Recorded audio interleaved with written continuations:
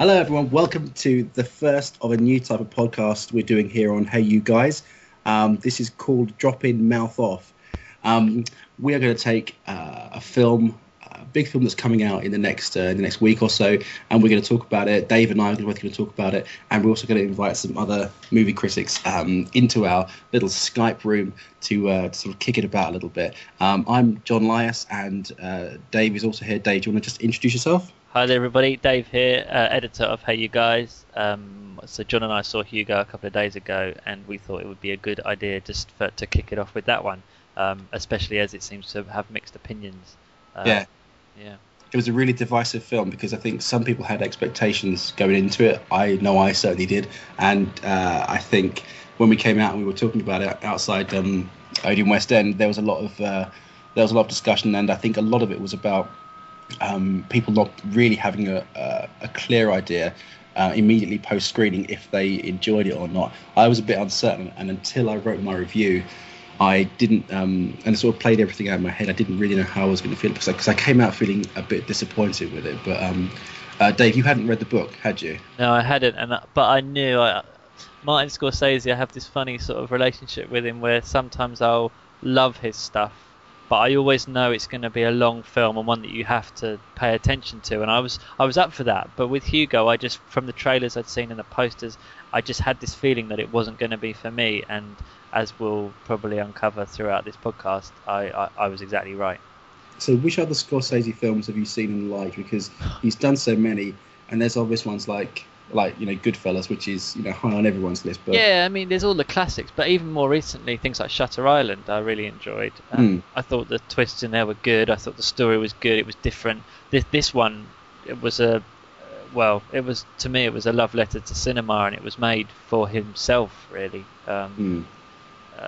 But yeah, which is what I thought as I was going in. But the funny thing was, I wasn't sure. I had a feeling I wasn't going to like it before I saw it. But I couldn't tell you why. And now that I've seen it, I'm still not sure I can tell you why. I'm kind of hoping that we can kind of get to the bottom of that, because a lot of people have called it a love letter to cinema, and that's kind of a phrase that's been used quite a lot. And I kind of took issue with it initially, and I think I still have my reservations, but we will kind of get into that because I like Scorsese, but not unreservedly. I think I like, there were things like The Departed and Shutter Island, which came out, which I think, but also his documentaries have been really, really good. I really enjoyed the Bob Dylan one. Well, things like Boardwalk Empire, which I know you haven't seen yet, John, but it's just, I know he produced it. I think he directed the first episode, but the series is brilliant, and it's got his name written all over it. Oh, excellent. Okay. But then things like The Aviator as well. I really enjoyed that. That was a long film, though. I mean, obviously it was long. That was my life. criticism, was it was long, but there was a lot to pack in, I think. But then looking at Gangs of New York, didn't like that at all. Yeah, it's a bit of an odd one. I mean, he loves him some Leo DiCaprio, and I think it kind of depends on. I think that he has flourished as an actor under Scorsese, but a lot depends on the material that kind of comes with it. So whereas you've got Hugo, which is ostensibly it's a kids film. And that will be a point that we talk with other people, because some of the critics thought that it really wasn't a kids' film. Yeah, I would say it's not. I would say it's billed as marketed as a kids' film. But I have no idea which children will go in and enjoy that. But we might be wrong when we see it next week. Well, yeah, I mean it's not the most obvious one, but I actually quite like the fact that it's not a typical kids' movie. And I think that if you had, because put it this way, you've got this orphan as the protagonist, and you've got he meets up with this girl, and they're kind of the similar age of about 10, 11, and they kind of go on an adventure together.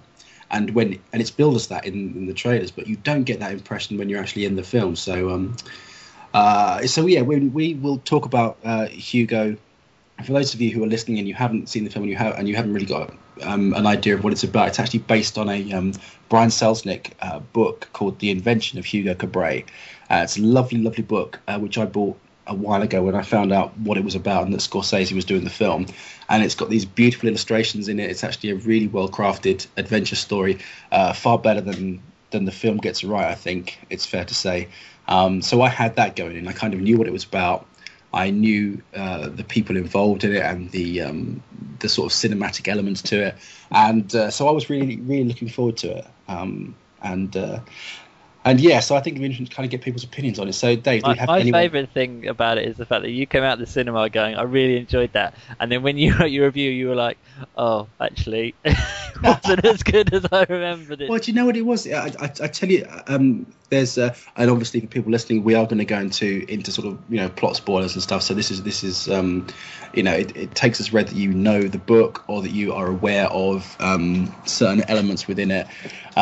But obviously it's based around Georges Méliès, and they had some of his films integrated into the film, into Scorsese's film, as you would expect them to do. Bits. I really But like this is what I'm talking about. I've never seen them on the big screen like that, and so there was a part of me that used to watch them as a kid when I was learning about cinema, and even before, like I studied it.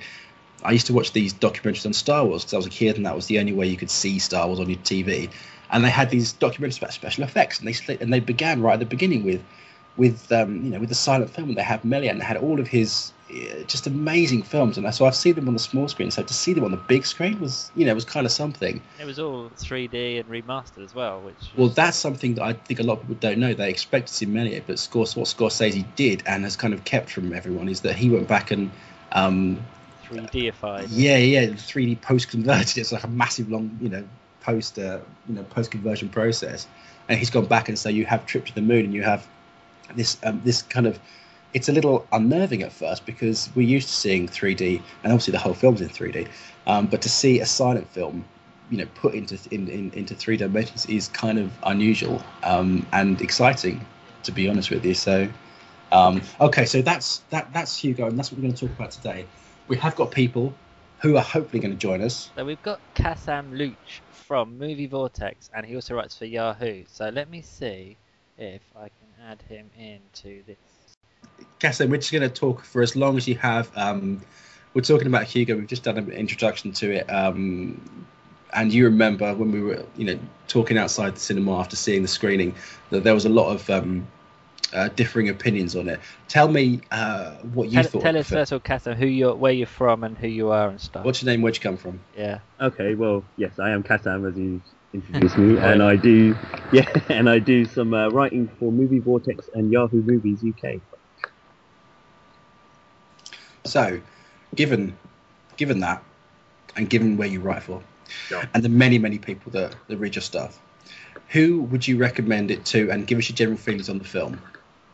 Well, it's being pitched as a family film, which I think was the main problem going into it. I think a lot of people were expecting something very sort of, given the time it's coming out as well, festive, a sort of family film where you can take their kids to. And I really don't think it's going to work as that sort of film. I think Scorsese doing the whole 3D thing is quite a big draw for a lot of people who are going to be interested in the filmmaking side of things. A lot of older people are going to get a lot more out of it. And basically, you're right. As we were talking about it outside, there was a lot of differing opinions there. I think most people are going to find it hard to give it a sort of middling review. It's either going to get sort of 2s and 4s. I don't think it's the sort of film where you can sit on the fence. And and having said that, I'm going to sit on the fence and tell my story about it. Well, I'm still not convinced. And I think this is kind of the problem, because we've seen many films where it's very easy to tell exactly what you thought of it, and it provokes quite strong emotions. And I think the problem for me is that for a film that is, it's beautiful settings, incredibly interesting, and for me personally interesting, notion of the discovery of early cinema. I love all that sort of stuff, because that was something that happened to me. Given all of this, and given the source material, there was kind of a lack of reaction from me. Do you see what I mean? It wasn't an obvious thing. It was. I'm not really sure how I felt about that. You came out with you definitely had a smile on your face, whereas I was like, ugh, and I looked towards Ed from MSN, and he was like, ugh, and you did seem to be more optimistic than myself or Cassam were. Yeah, I mean, I certainly had that initial reaction as well. Sort of, it didn't blow me away in any way, and I'm not familiar with the source material, which I'm guessing you are there. But it really didn't do much for me on an emotional level. It's certainly not for the first half hour. I thought the first half hour was particularly weak, actually. Yeah. That's something that I picked up on from a lot of people, was that they were telling two stories there, which in the original book is one perfectly smooth story about Hugo's trying to build the automaton and trying to make it work, and what it would tell him about his father, and then it moved very swiftly and smoothly onto the bit about Georges Méliès and his films and what happened to him.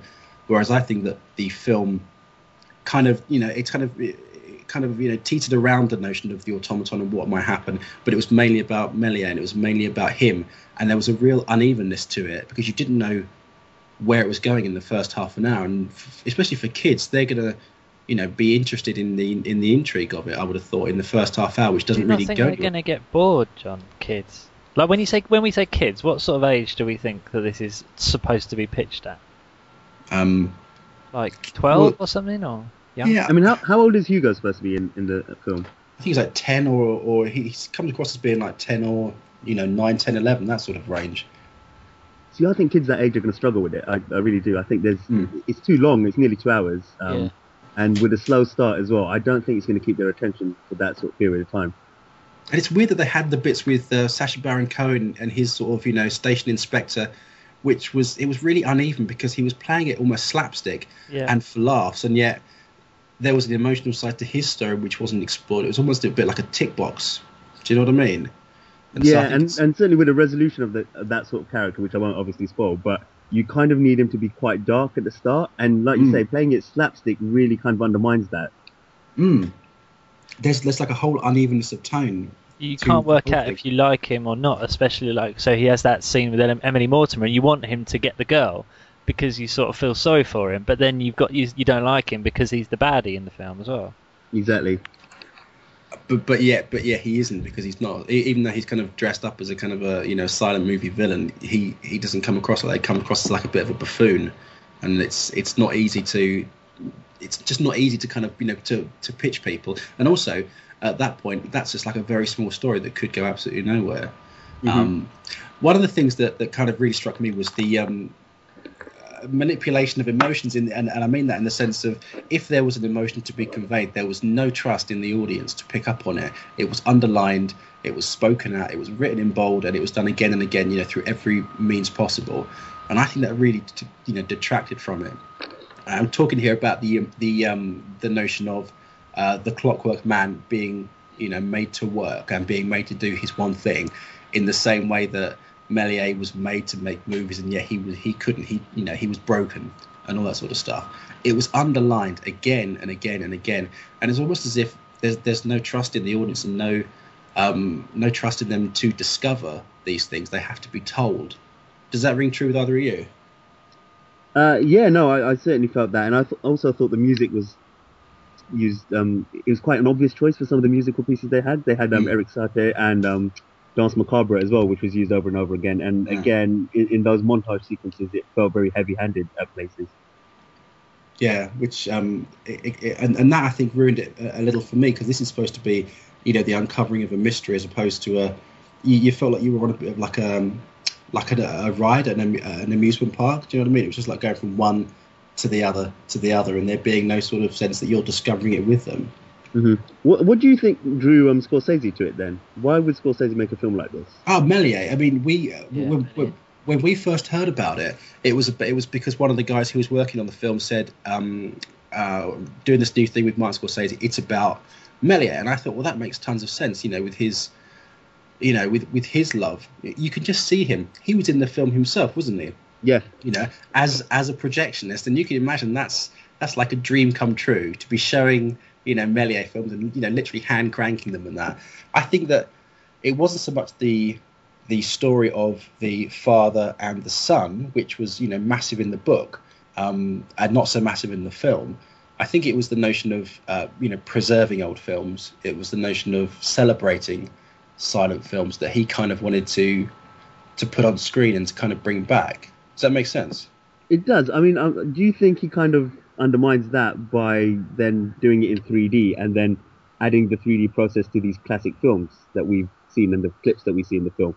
That's kind of point, yeah. I was really unsure about that. I just thought, he's talking about how great cinema was, how great these films are, and then he's adding an additional process to it, which a lot of people aren't that comfortable with. Yeah, because we were talking about the notion of having, the Méliès film in the silent footage, this footage of the war. Yeah, in 3D as well. In 3D as well, which is kind of a really unusual way of doing it. So that's a really good point. I don't know. I enjoyed seeing the Méliès on film, and I liked seeing the kind of the dramatized behind the scenes. But from like an emotional point of view, it was so staid. And actually, the 3D is a really important part to it. Did you think the 3D worked in any particular way? I mean, yeah, no, I was going to say I didn't notice it in as much as it wasn't obtrusive in any particular scene, but I didn't think he made the most of it. I think Scorsese showed off what he's good at, which was those tracking shots and using the location that he set up quite brilliantly in certain places. But I don't know if he made the best of the 3D. Not for me anyway. I quite liked it. I liked the sort of, there's a Doberman in it, and there's quite a few funny shots of the 3D dog pointing at you, and like when they're climbing down into the clock that's hanging above the train station and stuff, and I quite like that. And I thought actually for 3D it's probably it was different. It wasn't just having 3D for the sake of it. It had a few nice bits in it as well. It's kind of when I saw it, I was thinking to myself, the way he established the space of the film, like with the very sort of labyrinthine corridors within the walls of this Paris station where Hugo lives. I really liked the vertical space, the way that was conveyed. I liked the shots of Hugo standing behind the clock face and with Paris stretching out below him. I really liked the fact that felt very distant. I quite liked the notion of 3D there. Didn't need to be there particularly, but I thought it was quite interesting. I'm not sure. I don't know if he's sort of mastered it, but I think that there was something that Scorcese said about never wanting to shoot another film again in 2D, or that could have been Ridley Scott, but it's one of those two. And I'm thinking, is this the way forward? Is it enhanced in any way by being a 3D film? And I don't think it is particularly. I think that, especially as you said, Cassam, the fact that this is about the discovery of cinema, and this is about showing it off and celebrating it. So yeah. I mean, because there's that scene where they're playing back the footage, and it just shows the simple beauty of cinema, where you can just pick up put it on a screen and just project it, and it would have kind of lost the appeal if the characters all had to find their 3D glasses at some point and hand them in at the end. You know what I mean? Yeah. Kind of, it's not exactly the natural way to watch a film. It's not the natural way to enjoy cinema, I don't think, and it kind of mixed that message up for me. Yeah, I have to say, I think you're right. So we've talked about that. Cassam, before you go, what would you recommend it to anyone? Do you think that it could be a decent night out for people? I mean, look, Scorsese fans are going to go and watch it either way. So that kind of, as we said, that box is ticked essentially. Yeah. I think beyond that, there's not that many films coming out here in the Christmas period which would have a lot of appeal for younger audiences. And we're not getting the Muppets over here until next year. Don't mention that word, man. I'm not happy about that. Yeah, so we won't mention that. But I think, one thing that we haven't talked about is the performances, well, that I haven't mentioned. And I thought they were all really good. So, I think there's something for a lot of people there. It's not as good or as great as I thought it would be. But, and certainly if you want to see something about that era, I would say go watch The Artist instead. But yes, they're kind of different films, I guess. Yeah, true. I mean, I'm just thinking the performance that stuck out most to me was Chloe Moretz, who could have been incredibly precocious and could have annoyed me because I get very turned off by that. But she was really sort of witty with it, and it wasn't kind of overbearing. And whereas I found the character of Hugo to be, again, he was really uneven. He was, grieving for his father. He was, lost in the world, and yet laughing at, a dog and and like an old man on the station that he could see. I found that there was no investment in that character. So when he did finally break down towards the end of the film, it was really believable. And I thought they should have made much more use of that straight away, because he didn't engage. He was like a blank for so long. But then you had people like Christopher Lee who were great in there, and it was really great to see him on screen. It was funny having Jude Law in there. Spoiler alert, for 90 seconds, do you reckon? Maybe 2 minutes. I mean, yeah, he doesn't make it. And Ray Winston as well. Ray Winston as well. I mean, there was a lot of Scorsese favourites in there. Obviously, like we said, Sir Ben Kingsley as well. So, you kind of wait for them to pop up, and then and then go their separate ways when they need to, I guess. Well, I'm just looking at the promo stuff now. So I've got these 6 character posters, and Jude Law's there, proudly looking good with all his clocks. And fair play to the man. He's probably got paid a lot of money to be in the film for 2 minutes. So. Yeah, I guess the last thing I want to know is, and John, you probably know this, is there a series of books, or is this a one-off? It's just a one-off, because the story is pretty much it's complete, obviously within the film, and also here. The difference is not that huge in terms of what's included and what isn't included. There's just there's much more of a focus on the automaton and what it means, and when they discover the key that fits the lock and everything, and when it starts, there's a real sense of revelation. Whereas here, it just seemed like it was the next step on a kind of a wider, less interesting mystery. So that's kind of where I think we are with that. So, Dave, I mean, just give us your thoughts briefly on the film, and if you'd recommend it to people. Dave. Hello. Lost Dave. Sorry, back. Press the button. Edit that out. Bored for the first 90 minutes. Enjoyed the final 30 minutes. Build for kids. Don't think it's for kids at all. As Cassam said, I think Scorsese fans will still go and see it no matter what. I've seen people on Twitter say it's a family film, and you're all going to love it, taking your family along with you. I mean, I can't ever imagine going along with my mum, and maybe my mum and dad would like it, but that's the difference, isn't it? If it's billed as a kids film, then why are they going to go and enjoy it rather than 10-year-olds? I don't know. It's also got a relatively high rating on all the aggregators online, and I don't know.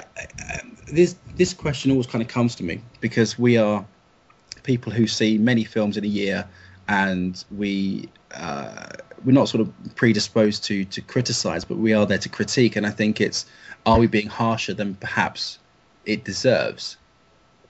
Maybe. Looking IMDb rating 8.6 out of 10 from 505, which isn't very many, but bear in mind not many people have seen it yet. That's really high.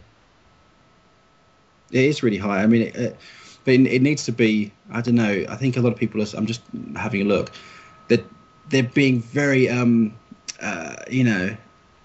really bigging it up. They're talking about the fact that it's dreams, and it's all these things. It's a very dreamy film, and they're really hailing the 3D. But I don't know.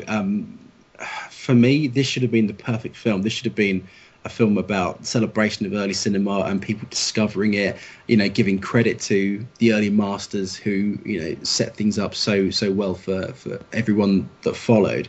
It looks beautiful. The production design is just fantastic. It just lacks a real emotional heart, which is a real shame. The tomatometer on the Rotten Tomatoes, 97%. See, that's an awful lot of people.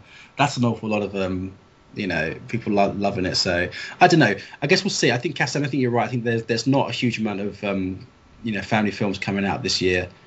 Towards the end of the year. I hope that people see it, and then I hope that people are kind of more inspired to kind of go back and discover for themselves. That's kind of what I'm looking for. But I guess we'll see. Thanks, Cassam. That's grand. On the line now we have Simon Thompson, whose show Inside Hollywood is on 5 USA Daily, and he's here to tell us about what he thought of Martin Scorsese's Hugo. Okay, we won't take up too much time, Sam. So what we'll do is we've already talked to Cassam about Hugo. Now you were there on Tuesday night to see Scorsese's Hugo. First of all, did you have any knowledge of the book? Did you have any expectations? And what did you think of the film when you saw it? No, I mean, I came to it completely fresh. I'd never heard of the book. I'd never read the book. I obviously knew about Ben Kingsley's character as a filmmaker. Been a big fan of Scorsese. With things like this, when it's a director who obviously has such gravitas and such history, I always try to come to these things completely neutral, completely vanilla. And I thought that actually might be a benefit, because when you read a book, first of all, you kind of have your own mental expectations, your own mental imagery that you bring to the table. And I didn't want any of that. That's why, with the Twilight films, which I hate, I've never read any of the books. I have no interest in reading those books. Life is way too short. However, seriously, I can't stand Twilight. So I thought, well, I'll go and see this. How bad can it be? It's Martin Scorsese. It's a very rich, delicious family fantasy. It's in 3D. Martin Scorsese, even on a bad day, is still a pretty good filmmaker. I just found this visually stunning and magical, but just dull and dry, and I didn't care about the characters, which, considering the caliber of the cast and obviously the director and the amount of money that's been put into this, it was just so flat. And as a family fantasy, I think children will be bored by this. Do you think it was because of the story, or do you think it because of the way the story was told and the performances that it was like that? I don't think it's because of the performances, because there are certain moments in the movie which are absolutely sublime. I mean, the interaction between Francis de la Tour and Richard Williams, the sort of the star-crossed people in the railway, is absolutely sublime. I mean, that's a really beautiful thing. I thought the performance that came from Chloe Grace Moretz was absolutely fantastic. Mm-hmm. I thought Jude Law, for how long he was in it, was fine. I think a lot of the cast, like Ray Winston, were completely wasted. I didn't understand why Sacha Baron Cohen, who was a former French soldier, now the guy running a train station, had some sort of Essex accent, but kept going on about his Frenchness. I mean, that to me was just some kind of bizarre characterization. And it had Scorsese's hands all over it, but it just felt like a live-action version of the Polar Express in places. It was almost as if it was a reverse motion capture, where they'd use mocap characters and actually turn them to flesh. It was almost like a kind of a Pinocchio situation. The boy that was wood is now human. And I think because of all those little things that weren't quite right, it just sat a little bit uneven for me, and it didn't engage me. And while there were some rather nice light moments that kids will absolutely adore, there were other moments where it was just so thick and so mature that kids would just be like, this is just too much. It's just too stodgy. And it didn't have enough light brevity to it in enough of the places. And I just think it felt like it was half an hour longer than it actually was. Yeah. I think there was. You fell asleep. Well, to be honest with you, if I had fallen asleep, I might have enjoyed parts of the movies better. I don't think you'd have missed much, because so we were chatting, weren't we, on Facebook, and it sounded like we were, in your words, singing from the same song sheet, in that we both said the first 90 minutes were dull as, and the last half an hour was actually vaguely entertaining. Yeah, no, absolutely. And I think part of the problem is the fact that even though a lot of the characters are really well drawn, they just appear, even in 3 dimensions, a little bit too 2D. And there are 3 or 4 different stories going on here that you don't really feel are pulled together in this set of the railway station, and then obviously in the set of Chloe Grace Moretz's relative's house. The thing of the automaton, which is obviously really bigged up in all the trailers and all the TV spots and that sort of thing, there wasn't enough to engage me there. But it's kind of like it promised so much. It put a lot out there. It seemed like it was really set up to be this fantastical tale, and yet it just stayed too grounded. It was very in too many places. Isn't it? I mean, that's one of the things we were talking about earlier. The automaton was a bigger part in the book, in the sense that when the mystery opens the book, it's basically this automaton does something, and we are going to have to work out. We're going to have to fix it. We're going to have to work out and see what it does. And when it does happen, it's a big revelation. Whereas here, it just felt like another step. And I think that's the unevenness there, because we didn't know who to kind of root for, where these things were going, whose story it was really telling. Because initially, and it should be, given that it's the title of the film, it should be Hugo's story, but it's not. It's about Méliès, and it's about the sort of the cinematic master who's been forgotten and how that affects him, and that's the kind of story you can imagine Scorsese getting involved with. No, absolutely, and I think at times, even though there's obviously a lot of money and a lot of passion in this film, from Ben Kingsley, from all the cast, and obviously from Scorcese himself. I mean, this is a guy that doesn't deal with 3D. This is the film he wanted to make as a 3D movie. But I just felt, as you say, there was a concentration on Ben Kingsley's character, but he was far more hammy than anybody else in the cast who were playing it very earnestly and very honestly. And yet he appeared to be almost over-dramatizing the role. And the only thing, even though I'm a great fan of the filmmaker's work, there's obviously, you get a touch of it in this film. It kind of explains his background and where he came from and how he created the films. I think if you're a child watching this movie, and let's face it, I think this film is fundamentally aimed at children and families, I thought it was too much. It seemed like a film lesson, which personally I quite enjoyed about it, but it just did make me want to go out and investigate more of his movies and really get absorbed into the world of Hugo. And at the end of the day, I just came out thinking, I just really want to go and watch that Smashing Pumpkins video from Tonight, where they actually use a lot of the processes that were actually created by this filmmaker. And that's the overriding feeling I came out of the movie with, was, meh, I'm going to put on a Smashing Pumpkins best-of DVD. Well, actually, that's what Dave thought when I came out, because I had a big smile on my face, and it was because I'd seen the Méliès footage as opposed to seeing the, just is that what it was? Do you think if that had been at the beginning, and then if it was the other way around, where the last 90 minutes were the first, you'd have come out feeling a bit bored too? I think, I mean, partially it is because it didn't get me, and even though I knew where the story was going, and I was probably, coming into it with a few preconceptions, I just thought they're not telling this in the same way, and that must be for a reason. And then when I found out that it wasn't for a reason, or it was for a reason that he thought the Méliès story was a bit more important, I just thought you kind of lost me a little bit. Simon, we talked about the 3D a little bit. How did you think he handled it? I thought it was used a lot more professionally than it is being used in cinema at the moment. I think the majority of 3D movies don't really require 3D and are just a little bit gimmicky, or it doesn't really add anything to the experience. I thought it did add depth and enriched the visual aspect of the film. Do I think if I saw it in 2D I would miss much? Probably not, to be honest with you. I mean, it's used very capably. I mean, Martin Scorsese is one of the most talented and thoughtful filmmakers out there. Everything is very precise or planned or coordinated. It's like a guy creating a patchwork quilt when Scorsese put these films together.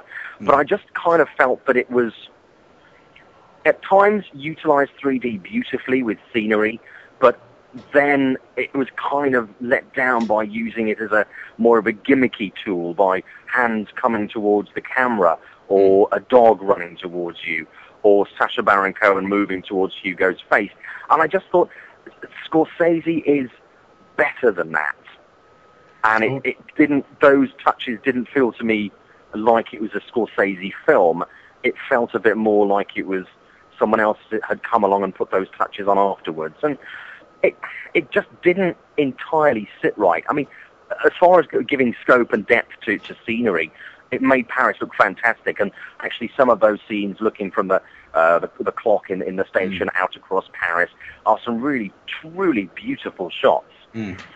But then the other 60% of the time, it just seems a little bit superfluous, and you're kind of waiting for something to happen to fill that space, to fill that extra dimension, and it doesn't really happen. But it's a great idea. And it generally is quite well executed, but overall, it didn't really do much for me. But, I find a 3D hit and miss in the movies anyway. I think the movie where I most enjoyed 3D was actually one of the worst films of the particular year that it came out, was G-Force, which was a Disney movie about guinea pigs. Good old Joe Bruck. The way they used 3D by actually taking the lights that the guinea pigs were using if they were going under the water, by taking it outside and over the frame of the film, into the black bars on the top and the bottom, I thought was absolutely genius. I think there's cleverer ways to use 3D than just gimmicky moving towards the screen kind of things. I would have liked to have seen more use of 3D with the automaton. That's what I would have liked to have seen. There was a lot of clockwork in 3D, especially in the one scene that we haven't talked about yet, which is Hugo's dream. Now, we're not going to spoil it for anyone, but that's pretty dark, and that's pretty there's a sort of a dream within a dream, and it's actually quite disturbing what happens in that, and that's a good use of the 3D there. Yeah, no, I will agree with you on that. I think that was done exceptionally well, but then it kind of left me wondering if they can actually use 3D to that effect in a situation that is quite limited in how you can actually use 3D as with regards to scope in that kind of situation. Why they didn't actually apply 3D more effectively to far simpler situations in the film, and that kind of left me feeling a little bit confused. Maybe they decided they didn't want to. Maybe they couldn't be bothered. I'm not quite sure. Or maybe they just thought that was they were going for one type of film and it didn't kind of fit into that box. I'm not quite sure. I mean, I'm looking forward to talking to Martin Scorsese about it and discussing 3D. But it just didn't work together for me. There were no components that really, considering it's about clockwork and all the parts making the other parts work, it just didn't feel like the film actually followed its own physical lesson. That's very cool, Simon. Listen, tell everyone where they can find your excellent show. You can catch Inside Hollywood on 5 USA and also Channel 5. It's on every night on 5 USA at 6:55. There's a 10-minute show every weekend.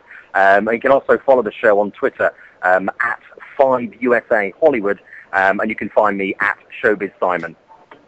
Simon, it's a complete pleasure. As always, we'll be doing more of these, so I hope that we get to see you and get to talk to you a lot more during this. I would love to do that. It's good to talk to you guys. Maybe after you've spoken to Martin, we can come back, and maybe after you've asked some of those questions and hopefully got some good answers, you can let us know. We'll see him on 5 Hollywood anyway. So 5 years. Fantastic. Of course you will. That's fantastic. And I know I'd love to do that. That would be great. Cool. Wicked. Cheers, thanks bye. a lot, man. Speak to you soon. Take care. Bye. Okay. Cheers, guys. Bye. Okay. I've got Matthew Turner on the line. Have you really? Yeah. Let's bring him in. This is fun, isn't it? It's like a live radio station. It's like a live radio station. Now, Matthew Turner. Matthew Turner, are we calling? Hello. Hi there, Matt. How you doing? Fine, thank you. Cool. So we have just spoken with Simon from Access Hollywood. Thank you. Yep. And we've spoken to Cassam from Movie Vortex and Yahoo. And to be honest, pretty much all of us so far are saying Hugo is a bit meh. I think that's the word. I'm not sure how you spell meh, but that's how we've all seems to have described it. The received spelling is MEH.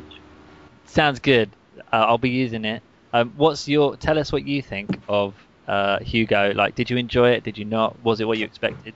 I really wanted to enjoy it. I mean, I went in really, really expecting to like it, and I think I may be in the meh camp myself, but I'm going to see it again, I think, before I write the review, because my main problem I thought about afterwards, probably I went in with my expectations were too high, and I was also expecting a very different film from the trailer. I haven't read the book, but I was kind of expecting, I was expecting something pretty crazy, admittedly. I was expecting the automaton to play more of a part in it, and I thought that when they unlocked the automaton, they'd go into this kind of magical world, and I was totally expecting to see Jude Law again, actually, I've got to say. Yeah. He did only appear in it for, I think we've already said actually, for maybe 2 minutes, if that. And I thought that he did quite a good job managing to get his own poster for the film, even though he is only in it for such a short time. Right. I mean, I don't like Jude Law particularly as an actor, but I think he's okay in supporting performances. And he's very. I mean, I do like him as Watson, for example, and he was okay in this. He's all right. Jude Law was the least of its problems, let's put it that way. So what was the most of its problem? For me, I thought the plot was really weak, and I just couldn't get into it. I was like, first 5 minutes, 10 minutes, 20 minutes, I was thinking, okay, this is a good setup, let's see where they go with this. And I just didn't seem to really go anywhere, or not somewhere that I was really interested in. Now, I love all the silent movie stuff, obviously, and you know, all the people that love it are saying, yes, Scorcese's love letter to silent cinema and whatever, but it just didn't really come together for me. It's interesting you said, because we've talked about the phrase "love letter to cinema," which is what's kind of been banded around an awful lot, especially in the US when it was, press screen over there. To me, it didn't feel much. If it was a love letter, it was written, 20 years too late, and it was trying to recall the thrill of discovering it as opposed to being about the thrill of discovering it. Does that make sense? Yeah, it does.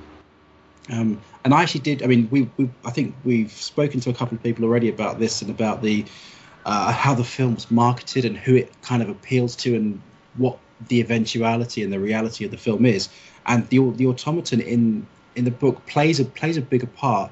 It doesn't transport them to a magical world, but it kind of the revelation of what it does and how it fits into the wider story is much more emotional. It's much more visceral, whereas in the film it didn't feel like that at all. But let's talk about obviously the tone of the film sort of is what I think most people were unsure of, and and the engagement because of that.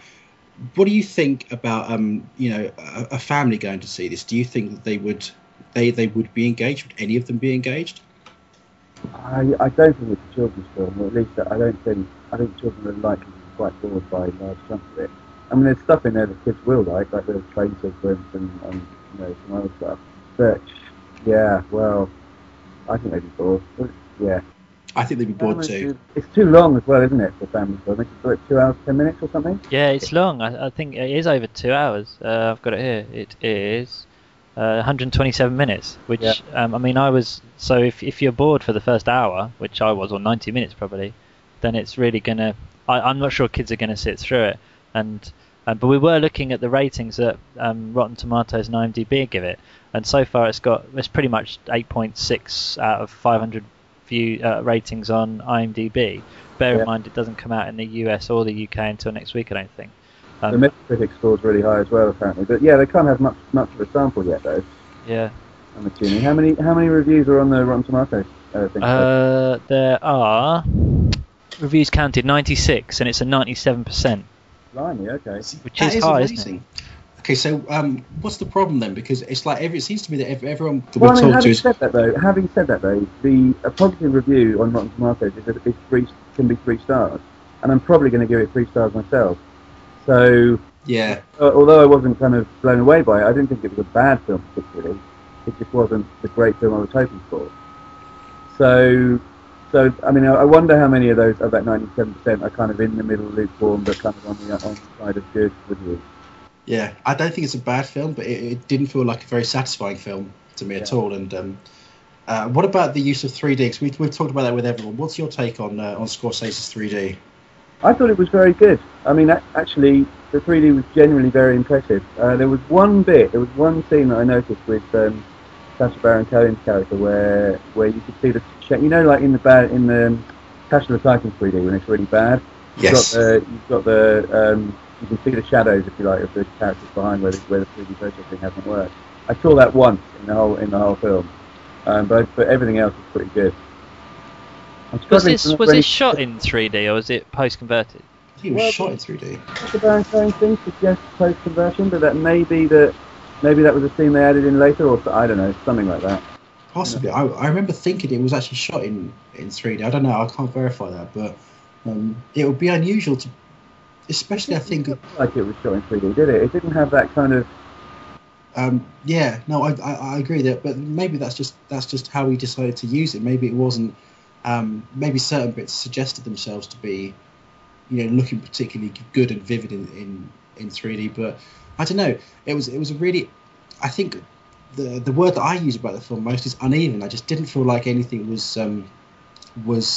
strong enough to engage. And then when you think about it, it didn't even need to have Hugo in it at all. It could have just been about the character of Chloe Moretz discovering her grandfather's secret. That would have been perhaps a better film. It certainly wasn't like that in the story, because you were so invested in Hugo's plight in the story, because he was on his own. He was completely at the mercy of this station inspector, and the threat of the orphanage was real.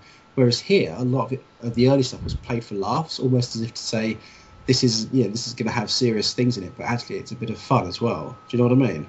Yeah. I don't know. Yeah. Sorry. turn that off. I think we've had a number of opinions, and I think that we are getting close to working out does Hugo work and doesn't it? What we've all said is, so Mare is the poster quote for the film, but we've all said it looked great, and we all quite liked the 3D. I think, was it just Cassam who wasn't blown away by it? But the rest of us have all quite enjoyed it, or quite liked the use of 3D in this film. I wasn't crazy about Sacha Baron Cohen either. The voice didn't work for me at all. I'd have much preferred him to do basically what I wanted was him to reprise his comedy Frenchman from Talladega Nights. That would have been brilliant. Yeah. But in some ways that's a problem, because he could have played it more like that, and it would have fitted in with the vaguely slapstick character that he was. But I don't know if it was because Scorcese didn't see that you could, because there's the emotional side of it. So maybe he thought, well, we can't have him being too much of a cartoon because we need, people to invest in his, small relationship with Emily Mortimer's character. Which again is completely incidental. I know they try and bring it all together. The whole thing's completely underwritten. Yeah, very, very much so. And it doesn't. It seems as if it's just scenes from another film that are just kind of put in as if to pad it out. And yet, what you don't get an idea of is the teeming life within the station. That's Hugo's world, and the escape outside, and the escape to the home of Méliès and Chloe Moretz's character's name I can't remember. That's like that's a step out. Is it Isabella or something? That's what Isabel maybe. Isabel. Chloe Moretz's character. It's Isabel, yeah. Yeah. So you see, you had these elements. You had the Christopher Lee's Librarian, which is great. The book that he gives has no meaning. No. To anybody, and it doesn't. It's not like it's like a lovely emotional echo to a moment they had before. It was meant to be, but there was nothing to it because we didn't know. The videos were all there, they just didn't bother mixing them properly. Yeah, that's it exactly. I did like Michael Stuhlbarg's character. I liked him as the. But then again, that's where the film is strongest. It's when it's building to a climax, and when that last half an hour again, it's exactly that again, isn't it? It's exactly so. It's as if what they needed to do was to make you had to adhere to the story that they had, but they could have taken Hugo out, called it something different. And had it about Méliès coming back out of sort of imposed retirement, which would have been far more of a celebration of cinema, and you wouldn't have had to have had these backstories. I don't know. I mean, I'm going to see it again. Like I said, I'm definitely going to see it again before that review. See, I hope I never see it again. The next week. I mean, I'm glad I've seen it, so I can have an opinion on it, but I was so bored, and I don't think I'd recommend it to anyone either. Actually, that's not true. If it's a Christmas, in 2 years' time, and I've forgotten that I got pretty bored in it, and my wife hasn't seen it or my parents haven't seen it, I'll be like, this is probably worth a watch, if nothing else. If Home Alone's not on, then this is probably worth a watch, or Gremlins, and and then you carry on there, I guess. I think I'd like to see it in 2D. I think we've pretty much said. I think all that needs to be said.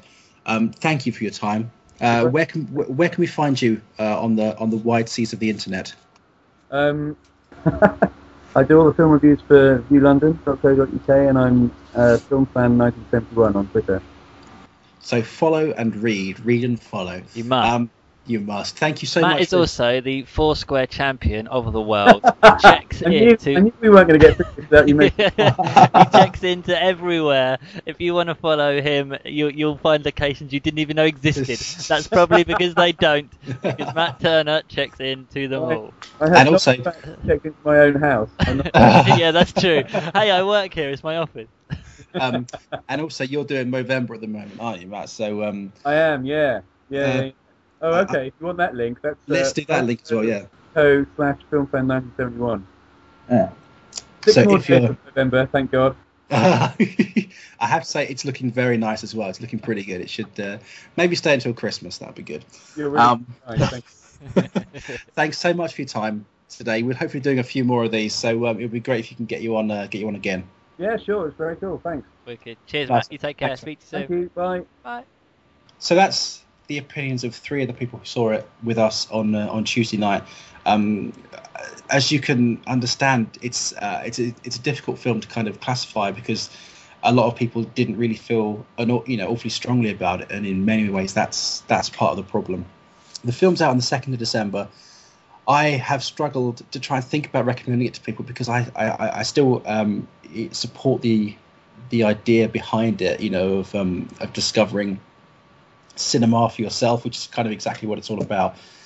So I would say it looks beautiful. There are some, good moments within it, but the story is not conveyed in the best way possible, and it's overlong, and you need to stick with it for the first hour or so. Gosh, because it does pick up, but you will be, I think maybe some people will struggle for the first half an hour.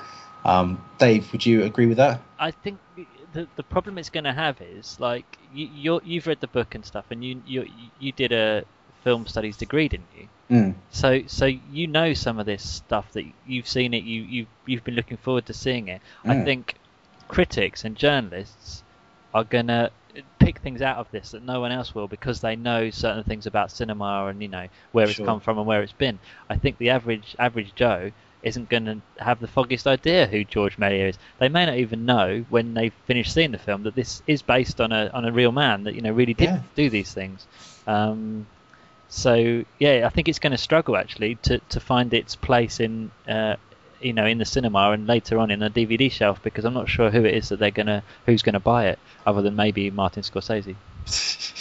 I think he'll probably get his own copy, but I'm looking forward to revisiting it on Blu-ray when it comes out. I have to say it's kind of, especially the discussions today, but I think they've confirmed what I said in my review. I hate giving reviews ratings such as 2.5 out of 5, because it is it's not so much you are the fence, you're not even on the fence, you are the fence. But I think there are some good parts about it, but ultimately it's not what I expected, which again may have been the problem. But it's out in the UK on the 2nd of December, and let's take the opportunity now to thank Matthew Turner, Cassam Looch and Simon Thompson for their thoughts today. It's been kind of a successful first pilot. Yeah, it's been good. Drop in mouth. We're going to do this more often. I think we should. And maybe, even if we think about it, we could even do, like over Christmas, we could do retrospective ones maybe of films that are run over Christmas. I'd love it. Let us know in the comments below what your when you finish listening to this, what you think of that idea, and then maybe we could get readers in as well and to chat about their favourite films. I would love it. That would be great fun. Yeah, because it's a great time for it. I mean, this is just a format that we had the idea for the other night, literally after coming out to see Hugo. So I'm hoping that it works. Hoping that you guys like it. So we will keep listening to you. If you'll keep listening to us, that would be fab. You'll find it on the website. Dave, we're going to put it on iTunes as well. That's my plan, if I can technically work out how that happens. Love it. That's the thing I like to see. So, all right. Thanks so much for listening, and keep reading HeyUGuys.co.uk, because we're having a lot of fun on the site at the moment, and I hope you enjoy Hugo if you see it, and we'll see you soon. Bye. Bye.